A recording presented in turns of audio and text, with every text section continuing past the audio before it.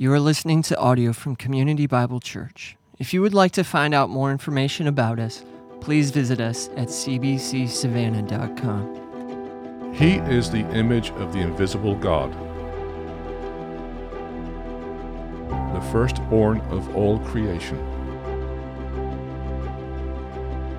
For by him all things were created, on heaven and on earth, visible and invisible, whether thrones or dominions, or rulers or authorities. All things were created through him and for him. And he is before all things. In him all things hold together. And he is the head of the body, the church. He is the beginning, the firstborn from the dead, that in everything he will be preeminent. For in him all the fullness of God was pleased to dwell, and through him to reconcile to himself all things, whether on earth or in heaven, making peace. By the blood of the cross, him we proclaim. Well, I wore my red for you, Georgia folks. Now, you do know when you beat Jesus' mama's team, there's repercussions, all right? So just y'all be careful. There might be a storm coming, you never know, right? So I didn't watch it. I'm not going to lie. I was in bed by 10, but congratulations to you. If you're new, visiting, we are in a series on the book of Colossians. If you're not familiar with the Bible, that is a little 4-chapter book in the New Testament where Paul, in prison, is writing to a church in the city of Colossae, a group of people he had never met, but one that he was passionate about. He's encouraging them. So we've been studying that. I think we're in our 5th week or so. And we were originally supposed to cover today verses 6 through 15. And I'm calling it Audible, all right? For some of you, in Audible, you're like, yeah, I know what Audible is. It's an app. I listen to books on it. Yeah, okay. That's not that, all right? Although I just did listen to Dune on Audible, and it's been awesome. So anyway, that's my nerdy 70s self. But some of you are like, on Audible, that's something that can be heard or something that's, I hear with my ear. That is true as well. But an Audible, for those in the South especially know, is this thing when a quarterback gets to the line of scrimmage and he sees a couple things. He's like, I don't like our play. He calls an audible. He changes the play at the line of scrimmage. And they usually have some fun terms like Omaha, Nebraska, Ric Flair, Louisville Train, Soul, they have all these terms, and then the quarterback changes the play. Well, I'm calling an audible today. We are not going to cover all the way to verse 15. We are only going to cover the 2 verses 6 and 7. And I know some of you, you're engineers and you rule followers. You're like, yes, but the booklet says we're covering till verse 15. Well, I wrote the booklet, so I don't care. Okay. And we're not going to lose a week, because when we come back in 2 weeks and get back into Colossians, we'll just cover verses 8 through the end of the chapter, and it'll be fine. You'll live. We will not delay Christmas sermons. You don't need to worry, okay? So you'll be okay. You get little baby Jesus on December 23rd, okay? We're good. But don't forget that next Sunday now, Beulah Baptist is coming to worship with us. Okay, Pastor Lee will be speaking. He's going to teach about prayer. Their team's going to lead us in singing. And they bring about 150 to 200 people with us. We don't have that many seats in between the 2 services. So someone's going to be standing. It best be our church, not their church. That's all I'm saying. So next week, seriously though, if there's seats in between you, squish. If you're young and have energy, stand. We want to just gather. I mean, you can go to video venue, but we'd rather just put everyone in here. And don't forget this, important, that 100% of our offering next Sunday is going to Beulah's building project. They don't know that. We'll tell them next week. So just a FYI reminder. So if you won the big lottery, the $211 million this week, next week be a good week to tithe. I'm just saying, right? So if you play the lottery, don't. Well, that's another thing. But all right. So Colossians 2. Have you ever got a song? I mean, I know you have. You get a song stuck in your head, right? I mean, it just happens. When you have kids, it happens, right? And there's just certain tunes that just, you can't get them out once I get them in. Like, we are farmers, thump, thump, thump, thump, thump, right? That one gets in your head, the Andy Griffith song, right? Right, you hear that one. There's just certain songs. What is love? Baby, don't hurt me. Okay, certain songs get stuck and you can't get them out. It's just the way it is. all right? And you know, sometimes it's because you're listening to the radio, sometimes it's because the TV's on. In my house, I got kids and they sing. I don't know if any of you had a chance to listen to the songs that we're writing for our kids' worship. There's 2 or 3 of those things. They are addictive. The one that's on Colossians 1:15, our God, he is creator. I mean, people in the office are walking down the hall singing that. I'm like, stop it.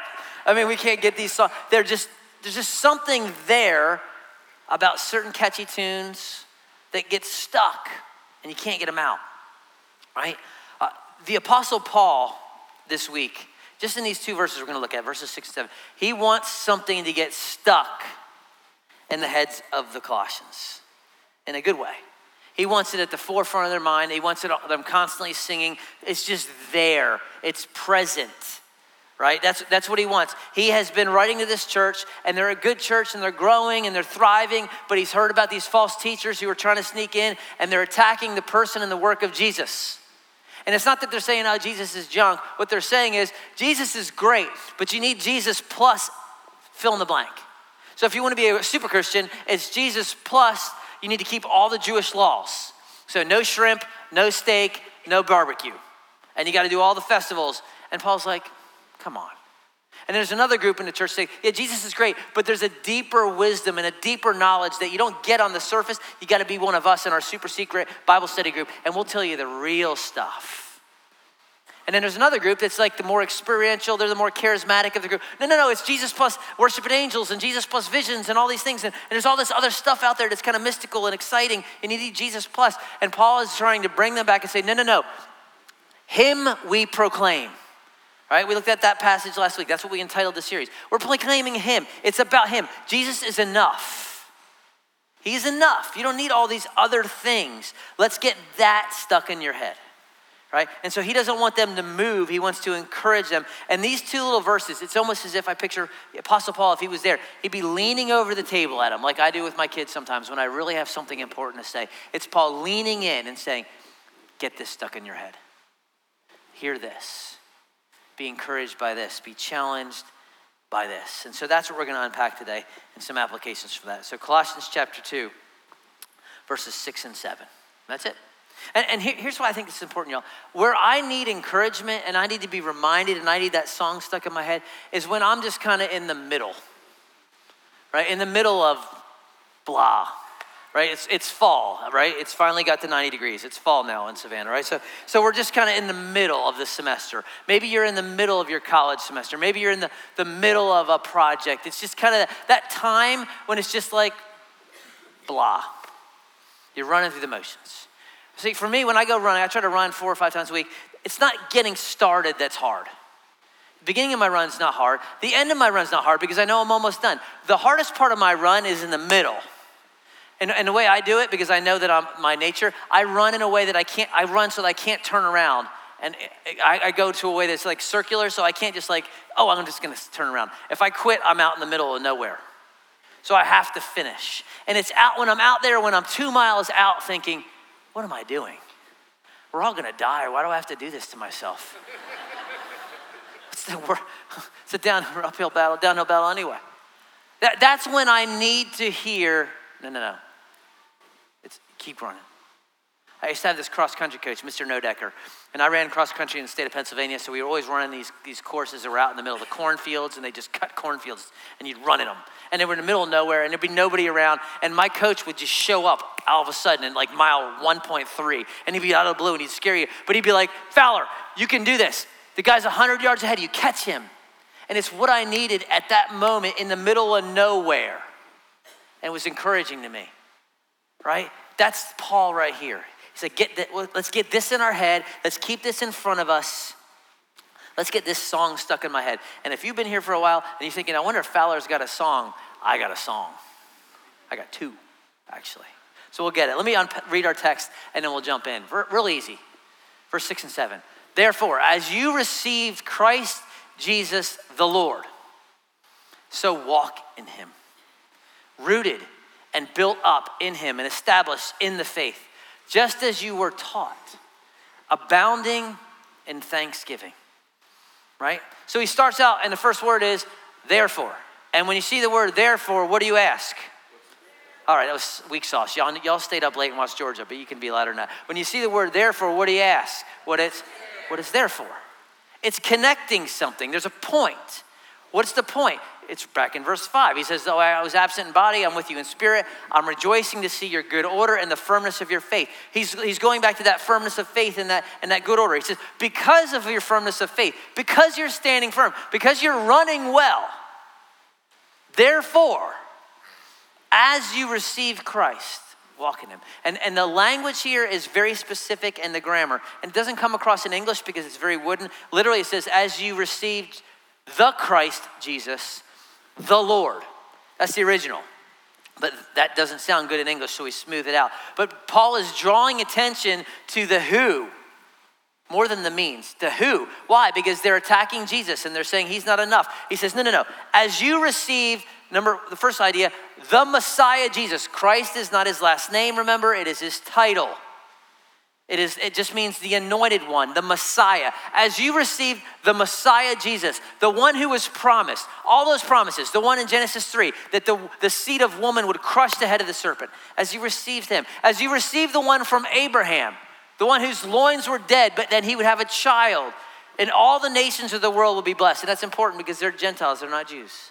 As you receive the one who would come from Jesse and from David, the one who would be pierced, the one who would say, I thirst, the one who would be betrayed by a friend, the one who would be born in Bethlehem, the one who was born of a virgin, the one whose name is Wonderful Counselor, Mighty God, Everlasting Father, Prince of Peace, the one whose name, Yeshua, means Yahweh saves. As you receive the Messiah, Jesus, and the Lord, Jesus as your Lord. This is his term of deity.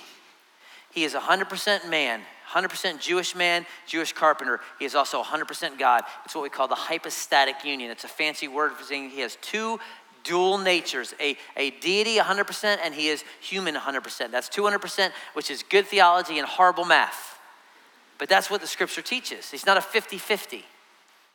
Right? But you have received him as the Messiah. You received him as Lord. How do I know he's Lord? We looked at it in chapter 1. He is the creator. He is the sustainer. He is the reconciler. He's the firstborn from the dead. All the fullness of deity dwells in bodily form. That's who he is. So he's saying, as you receive Jesus as your Messiah, as you receive him as your Lord. And here's the assumption, right? They had, right? They had, as you received. And the pastoral question that I just want to encourage you, I don't know where you're at. I don't know where you've been. Question is, have you? You got to ask the question. Because everything else he says is linked to the fact that you have done this. So the question you got to ask is, have I received Jesus as Lord, Jesus as Messiah? Which means you, like them, how did it happen for them? They were just living their little lives in Colossae. A guy named Epaphras comes down from Ephesus. He says, hey, you, let me tell you something. And this is before technology and newspapers and everything. He says there was this man, his name was Jesus. He was a Jew. He lived in Jerusalem. You know, that's across the water, a long way. He lived the perfect life. He died on a cross for your sins and rose again. And you can have eternal life if you put your faith in them. And they're coming from all these Greek gods and all these Roman gods, and they got all these. What they do is they turn their back on that, and they put their faith in this Jewish carpenter who they've never seen, but they've heard about. They've turned from their sin, and they put their faith in Christ. That's what they did. Have you done that? Have you recognized your need for a Savior? God's not looking down like, yeah, I'm pretty impressive. He goes to church. He got a degree from Georgia. He's this, he's that. He's a nice guy. I'm going to put him on my team. No, that's not how you receive. You receive coming empty and saying, I am a sinner. I need grace. Please save me. And then Jesus saves you. Because you receive it. It's a gift. Salvation is by grace. It is through faith. It is a gift so that you can't get to heaven and say, look what I did. Right? And boast. It's all a gift. So have you done that? And if you have questions about that and you'd like to talk, fill out a card, put it in the box. We'd love to meet with you. We'd love to encourage you. That's what we're about, to make disciples of Jesus. But they had done it. And so because you've received him as your Messiah, as your Lord, here's the command. And it is a command. It's not a suggestion.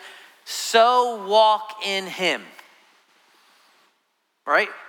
Walk in Jesus. And we've seen that metaphor before, right? That word walk just means to live. That's why the NIV says, just as you've received Christ, continue to live your lives in him. The New Living Translation says, you must continue to follow him. It's a metaphor for life. Live in him. Keep in him. Right? That's the command. That's the song that he wants to get stuck in your head. Keep going. Keep believing. And so I'm thinking, okay, is there a song ever written that talks about keep believing? That don't stop believing. I can't think of one. Oh, could it be that God's 80s worship band, Journey, don't stop believing? I mean, and here's the irony. When I go running, I have a running playlist. This is one of my songs. So when I'm out there at mile 2.5, and all of a sudden I hear dum dum dum dum dum dum dum dum dum dum dum, I'm like, yes, just a small town. It has nothing to do, right? It gets me going. It moves me forward. And if you're like, I'm not really a Journey guy, I got another song for you then. You can choose whichever one you want. All right? The worship leader, Johnny Cash, walked the line, right? As sure as night is dark and day is light, I keep you on my mind both day and night. That's good stuff right there. That's good theology, right? I choose to keep a close watch on this heart of mine. That's spiritual, all right? I walk the line. So whether it's don't stop believing or you want to walk the line, that's the idea. But in all seriousness, the reason why this is important, the reason why this matters is because we have a day and age where the deconversion of folks is like the thing. Right, so you have, for those of you kind of engaged in Christian culture, a man named Joshua Harris who wrote a book that was dumb, but he was a pastor and went to seminary, and all of a sudden he's not a Christian. All of a sudden nothing in the Bible is true. And so you say, how does that happen? And I don't know his struggles, and I don't know his issues, and I pray that he would come back to the faith, but it's not new. Paul is sitting in prison right here. He's got a bunch of people with him. One of the guys' names is Luke. He's a doctor, great dude, writes a book of the Bible. Another guy's name is Demas. Demas is being faithful right now. He is with Paul in jail. By the time Paul writes 2 Timothy, his last will and testament, and is set in his next imprisonment, you know how he closes it out? He says, Demas is gonzo. Bye-bye, left me, abandoned the faith. What happened? What happened? He stopped believing. He didn't walk the line. Well, how can we then? How do we not stop believing? And I know this is a God thing, but how do we stay the course? How do we finish the course? Because anyone can start it. It's easy to start it. Right? How do we finish it? This is what the reformers would call the perseverance of the saints. Not that you persevere to save yourself, but the true saints will persevere to the end. They will not fall away. And so Paul is going to tell us what walking the line looks like. He's going to tell us what not stop believing looks like. He's going to give us 4 metaphors. And here's what I just want to unpack these, give some practical application, and then we worship. Right? And so we're going to pay attention to these. And verbs, when you're studying the Bible, verbs are where it's at. That's where the action is. That's where the author is pointing you often. And the way that Paul uses these metaphors, I think it's significant because he uses different tenses and different moods and different voices. And I know that's a little bit like, you're like, what does that mean? Just remember this. You don't have to understand what that means, but every word of the Bible is inspired. Even the tenses of the verbs is inspired by God, is profitable. It's God-breathed. Right? This is how Jesus argues for the inspiration of the Old Testament. When the Pharisees are attacking him, he says, I thought that the scripture says that Abraham said, that God says, I am the God of Abraham, not I was the God of Abraham. And he's arguing for the actual specific tense of the verb was or am. So if Jesus' view of the scripture is that even the tenses are inspired, these matter. And Paul picks different ones under the inspiration of the Spirit because he wants things to stand out to us. So let's unpack these. There's 4 metaphors, right? How we walk the line, how do we not stop believing? The first one is it says, as you receive Christ, walk in him, rooted, build up, established in the faith, just as you were taught. The first one is rooted, right? That's the first one. And so if you're writing notes down, here's what this verb in the original is. It's in the perfect tense, right? And it's in the passive voice. Here's what that means. Perfect tense is something that took place in the past, but it's continuing right now, and it will in the future. So it kind of covers a big scope. So what he's saying is that you were rooted, you still are rooted, and you will be rooted. And it's in the passive voice, which means you're not doing it, it's being done to you. And here's why this is important. Remember, the attacks are coming. Jesus is not enough. You have to do Jesus plus. And Paul's saying, no. You were rooted in Jesus. You still are rooted in Jesus, and you will be continually rooted in Jesus. So go there. You don't have to go keep the rules. You don't have to go do the festivals. You don't have to go try real hard and try to impress God. You are rooted in Christ. And the whole idea of rooted is what? Is nourishment. What do roots do? I love the New Living Translation. It phrases it, let your roots grow down into him. Right? That's what roots do. They get down deep, get sustenance, get strength, get refreshment. It's a picture, I think, of Psalm 1. If you know Psalm 1, he says that his delight is in the law of the Lord. He meditates on the law day and night, and he's like a tree planted by streams of water, which yields its fruit in season, whose leaf does not wither, whatever they do, it prospers. Why is that tree flourish? Because it's by the river, and its roots go down deep, and it gets water, and it gets nutrients. It gets what it needs. It's an organic thing. And what Paul is saying is you need to go deep, not into theology, but deep into Christ. You need to get sustained by him. You need to be fed by him. You need to be encouraged by him. And here's the thing about roots. You don't see them, except for when your driveway is getting pushed up, like 6 inches, and you're like, boom, every time you come in. Roots are underground. They're hidden. But they're the most important part, aren't they? I mean, when the hurricane comes through, you want good roots, right? Hurricane Humberto or whoever the next guy is coming. You want strong roots that dig down deep so when the wind blows, the only thing that falls is the moss, right? And you don't see it. And I think that's significant because what we need to realize is for you to be rooted, this is the unseen part of your spiritual walk. See, right now, this is the seen part. Everyone sees you. And for the most part, you showered, you shaved, you put some pretty smell stuff on, you put some deodorant. Congratulations. But this is just like this is the basics. This is just like this is the lowest end on the totem pole, so to speak. This is what you do. This is bare minimum. You come to church for an hour. But what some of us need to be more aware of is if you're going to have roots, it's the hidden stuff. It's what are you doing that no one else sees or will see? That's what makes you strong. It's that taking that time during the week and just digging your roots down into Jesus. Spending time with Jesus. That's huge. Because we're looking for a lot of us, some spiritual miracle grow. Go to Lowe's, get some spiritual miracle grow. I go to church, get some spiritual miracle grow. And all this just flourish. That's not the way roots work. Not in the spiritual world. Right? It's just not how it happens. And what we do, what I do, I'll be honest, I'll be transparent. I skimp on that. Because I come to work and I show up and I got to get a sermon done. And so I'm like, well, I'll just open the Bible and I'll start studying and I'm reading the Bible anyway, so I can do my quiet time and my work at the same time, right?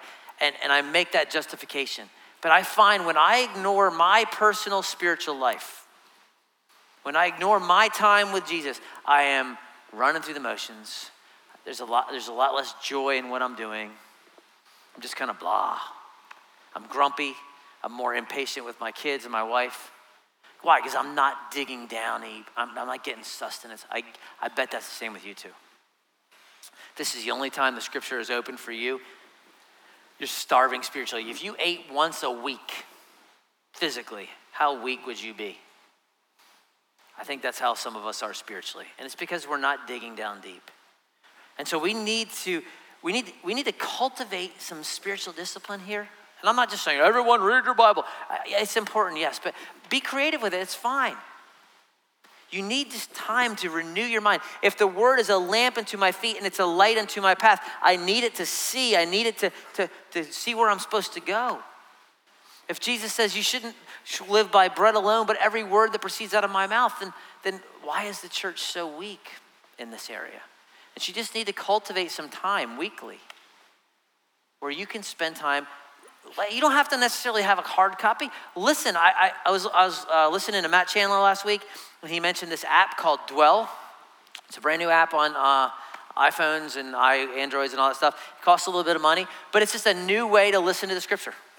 And so I kind of downloaded it, a little demo, checked it out. It's cool because you can choose what type of voice you want. So there's this British lady. If you're like an Anglican or a Presbyterian, you might want to go with that, right?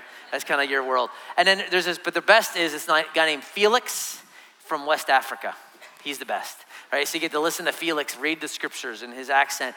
And you can choose the music you want behind it. It's got like, oh, you want classical piano, you want guitar, you want cello. It's just a cool way to do it. And you're like, well, I have to be at work at 6 and I get home at 6 at night, I just don't have time. Then use your car. Use your lunch.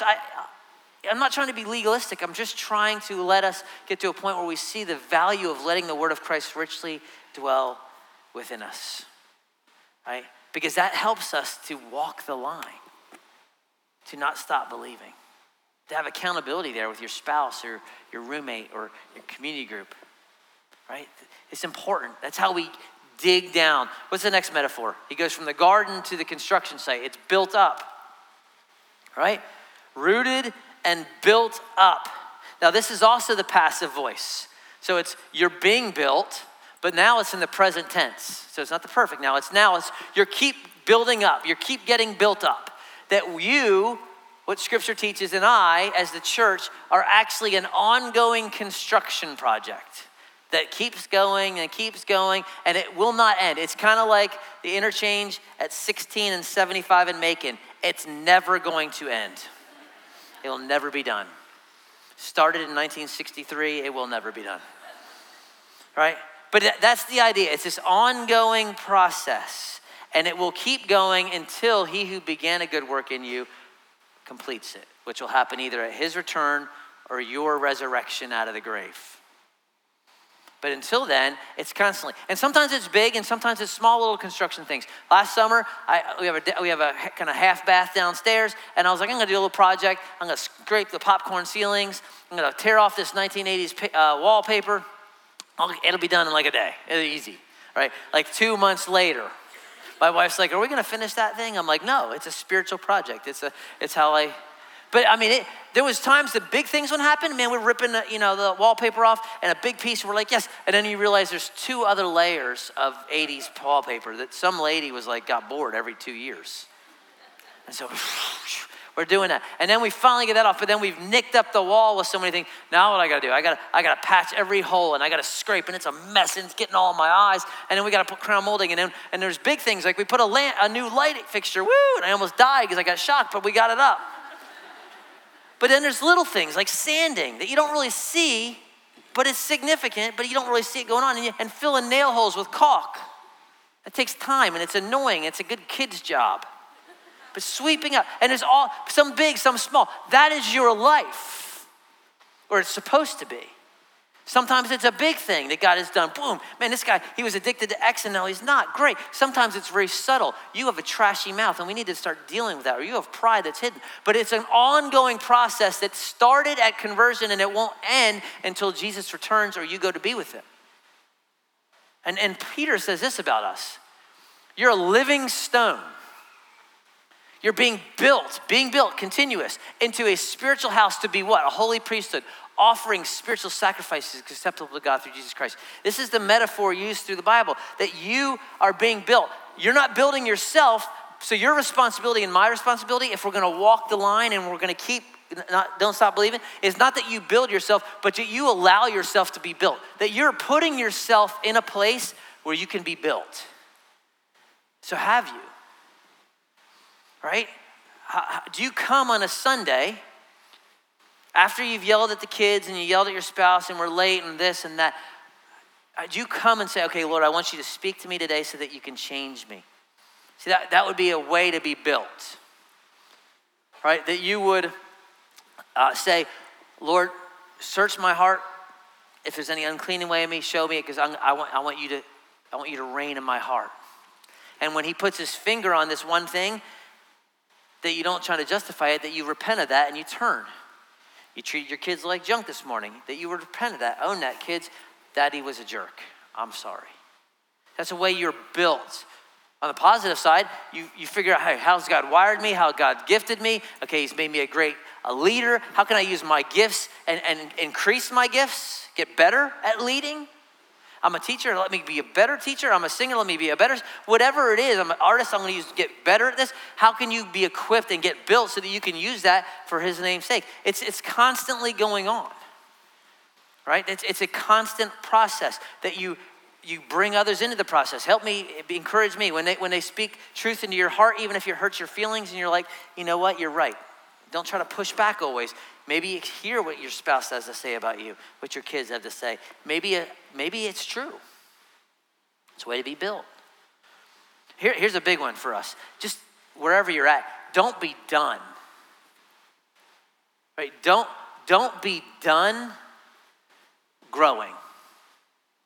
Because if you've quit, if you're like, well, I did that when I was in my 30s when we had kids, and now it's the young people's term. I'm 70 now. I have the right to be grumpy and a jerk. No, you're supposed to be growing constantly. That's the way it is, right? You're supposed to constantly. You should be more patient as a 70-year-old than you were as a 50-year-old, biblically. Young folks, I'll say this: surround yourself with people who will build you. Like you're a high school student, college student, middle school. Show me your friends, I will show you your future. Okay, if your friends are a bunch of knucklehead crackheads, you think, well, I'm gonna change them. No, you're gonna be a crackhead. It's just the way it works. Choose people who will build you, not let's go lie to your mom, let's go lie to your dad. What's the answer on number 7? Right? I'm just telling you, you think you can escape it, you cannot. Put yourself in a position where you can be built, right? If you're older, don't be done. Your turn is not over until God says, your turn's over. Heart stops, you're with me. That's when it ends, right? But you have to be in a place, you have to be teachable, you have to be humble, you gotta be being built. Next metaphor. He goes from the garden to the construction project to the lawyer office. Established. This is a legal term in the original. It's used outside the Bible of a contract that is held up in court, that it's firm, that it's made strong. It's been a stamp of approval put on it, right? So he says you're rooted, you're built up, you're established. The NIV says made strong, right? That's the idea. And this is present tense, passive voice. Again, you are made strong by God, but that it's continual. You're getting stronger. That's the idea. How does something get stronger? By being used, by exercising. If I say, I want to be able to do 100 push-ups, so I'm going to sit on the couch, eat Cheez-Its, and drink an orange Fanta. That's not how I get to do 100 push-ups. How do I get to do 100 push-ups? I do push-ups. You want to get better at something? You do it, right? You want to learn how to use Excel? What do? Use Excel. Some of you need to learn to drive better because Southerners are horrible drivers. You need to drive more. Just drive off somewhere else. Go to Statesboro, all right? But the way you get better at something is you do it. The way you get stronger is you exercise it, right? The way your faith is made stronger is you exercise it. And it's one of the few things in the world, in life, that actually the older it gets, the stronger it gets. Because let's be honest, bodies, that don't happen. I mean, we can lift weights and we can eat, all the healthy stuff we want. We're going down, people. Going down. May take longer for some of you, but we're going down, right? Because we're getting older. You can have a new car. Oh, isn't that awesome? Brand new car. Guess what? It's going to die eventually. It's getting older. Right? Got to replace parts. It's going to die. You can go out to the beach today and you can build a sand castle and, big old towers and moats and, oh yeah, that's great. It's going to last forever. Yeah, until tide comes in. Most things as they get older, they get weaker. Our faith, though, as we exercise it and it gets older, it gets stronger. It's one of the unique things about it. It should. He says, this is what I want. I want it to get stronger. And as you dig down into Jesus and as you are built up into Jesus, what's gonna happen? You're gonna get stronger. It's just the way it is. So your job is to, how can I exercise my faith? It's not, and it's not like, I have to just like sell everything and go to Africa. No, it's the little things. It's the little things. It's, I'm gonna pray and I'm gonna trust that God answers. And when you see God answer your prayer, whether it's the way you want it or not, guess what? That builds your faith because you know you have a God who hears. So you can go to him. Or you're just gonna start claiming the promises of God. God says this, I'm gonna believe it. And when he comes through in his end, it builds your faith. Here's a real practical, this is more for the younger people. And look, it's not because of, I don't want your money, I don't want anything. But younger people are not as generous as older folks, just aren't. But that you millennials would understand that God doesn't need your money, but when you give off the top, off the beginning of your check, rather than at the end after you've gotten your lattes and your Starbucks and your everything else, and you're like, I got 37 cents for Jesus, love you. But if you give off the top and say, I trust that God can do with 90% more than I can do with 100%, it increases your faith. And it has nothing to do with, I don't need your money, I don't want your money, I don't even see your money. But it does have to do with your heart. And this builds, something that I started right when I got saved, and I'm so thankful for the last 20 years that I have trusted God in that area. And that doesn't mean I have a lot of money, but I've never starved, right? And it's increased my faith that God cares for us. There's all sorts of ways, right? Surround yourself with other people, again, that are going to build you, that are going to challenge you, that are going to increase your faith. It's when you're actually praying, and again, you should be looking for God to, what are the areas that I need to growth in? And maybe it's patience. And when you say, okay, God, I just help me to exercise this, and you get a win. You're at Waters, you let somebody in on Waters. That's a win. You celebrate that win, and you see God has moved, and they've made me a little bit more like Jesus. Right? It's the little splashes, not the big splashes, that we're looking to do here, and to dig down and to grow and be established. But this is, again, something that happens, by the way, in community. Doesn't happen in isolation. That's why we need each other, right? So if you're gonna walk the line and you're not gonna stop believing, you're gonna be rooted and established and built. And then the last one is thankfulness, right? He says, you're built and you're established just as you were taught, and then you abound in thanksgiving. This is the only verb that is in the active voice, which means you're the one doing this one. You are abounding in thanksgiving. You are overflowing, as some translations say, in thanksgiving, right? And it's present tense. You're continually thankful, right? The word abundance or abounding just means there's plenty of it. So in Savannah right now, there is an abundance of love bugs, okay? And you guys are just killing them all with your cars. You can go out front and there's just murdering the love bugs. They're all over. Last night in Athens, there was an abundance of red necks. Just kidding. What does that mean? They're evident. They're everywhere. That's the idea. He says that you ought to abound, overflow. It should be evident in what? Thanksgiving or gratitude. If something is overflowing, so if I'm holding my coffee cup and it's full already and you bump me, what happens? I overflow coffee. The idea is, as a believer, as though in Christ that's not stopping believing, that's walking the line, when you're bumped, you overflow with gratitude. It's just you're so full of it because it's who you are. And it's because what God has done in you spiritually and physically. Right? That's the idea. That's walking the line. Right? That's the mark of a person. One of the marks of the people, major marks of a Christian in the New Testament and the Old is thankfulness, it's gratitude. And it impacts every area. It's not just someone that walks around, thank you, thank you, thank you, thank you, thank you. It's not just saying thank you. It actually impacts the rest of your life. And so I'm overflowing with gratitude so that I'm kind to this person even when they're not kind to me. Why? Because when I was an enemy of God, he was kind to me. And it's an overflow of what he's done.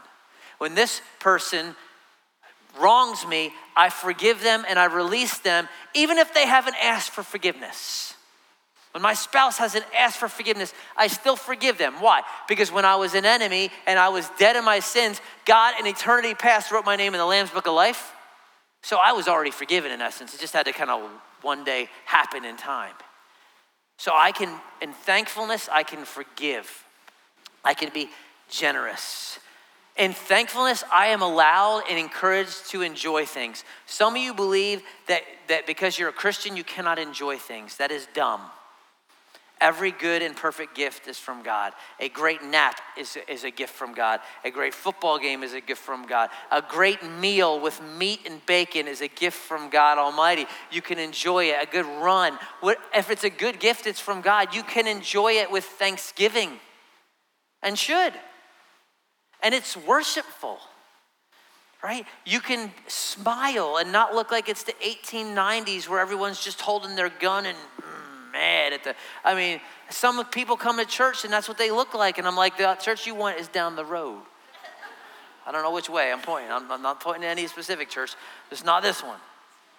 Because the thankful people are joyful, are content. Even when I wish I made $280,000 a year, but I'm content with 80 if that's what God gives me.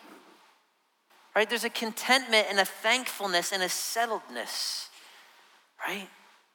Thankfulness and gratitude, it trumps so many things. When there's abundance of thanksgiving, there's an absence of complaining, of jealousy, right? Of criticism. These things proclaim not him, they proclaim me.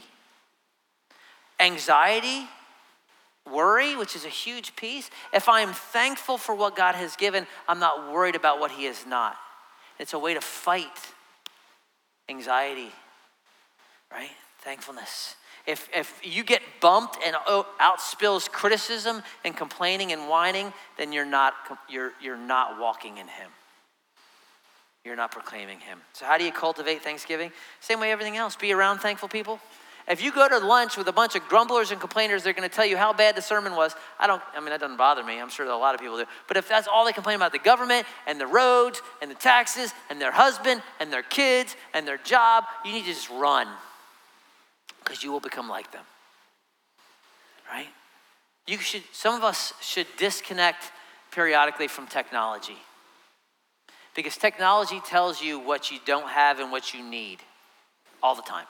When you watch football today, you're going to see 1,000 things you need in the commercials. You need this to be happy. You need this. You get on social media. I need to be at the Bahamas like they're at the Bahamas. How come we don't get to go to the Bahamas? How come I don't look that good in that dress? She doesn't either. That's called a filter, all right? But I don't have friends like this. I don't have this. I don't have this.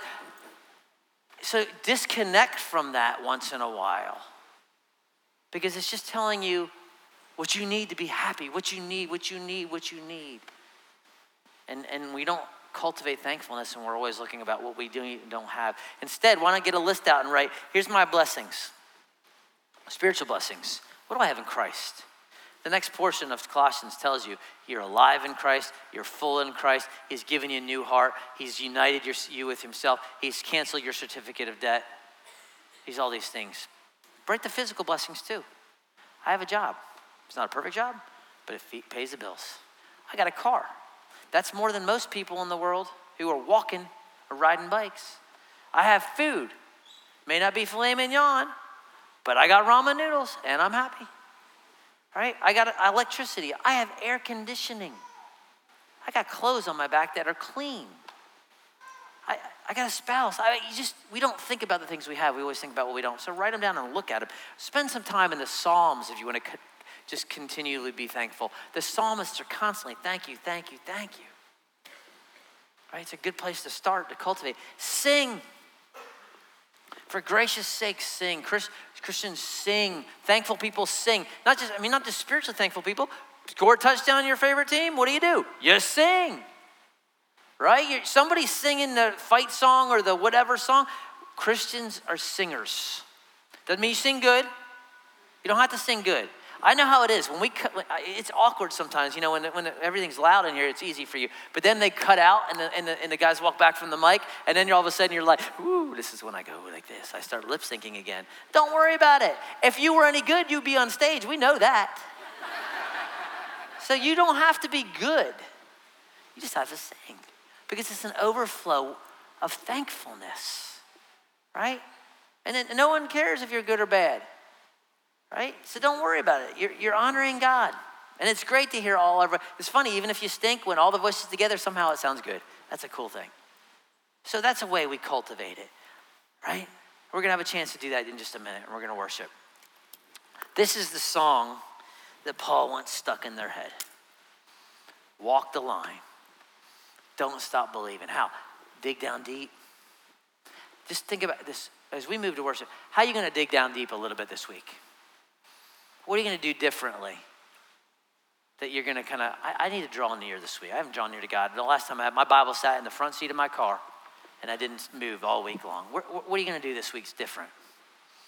How are you gonna be built? Are you gonna maybe get in a group, maybe meet with some men or some women for coffee in the morning and talk or pray for each other? How are you gonna be built this week? How are you gonna get stronger? What's the plan to get stronger in your faith so that you're not an angry 75-year-old guy or gal one day that just looks back and just mad? But you're gracious and you're overflowing with just grace. How are you gonna cultivate thankfulness? This is what we wanna do. It's a process. Roots take time, and I get it. But if you do nothing, nothing's gonna happen. So come up with an idea, get in community. Let us help you, whatever we can do. Let's sing, let's stand together, let's worship, let's thank Christ for what he's done. Let me pray, and we'll do that. Father, I ask now, as we move to a time of just reflection, a little bit of singing, that you would in your church be glorified again.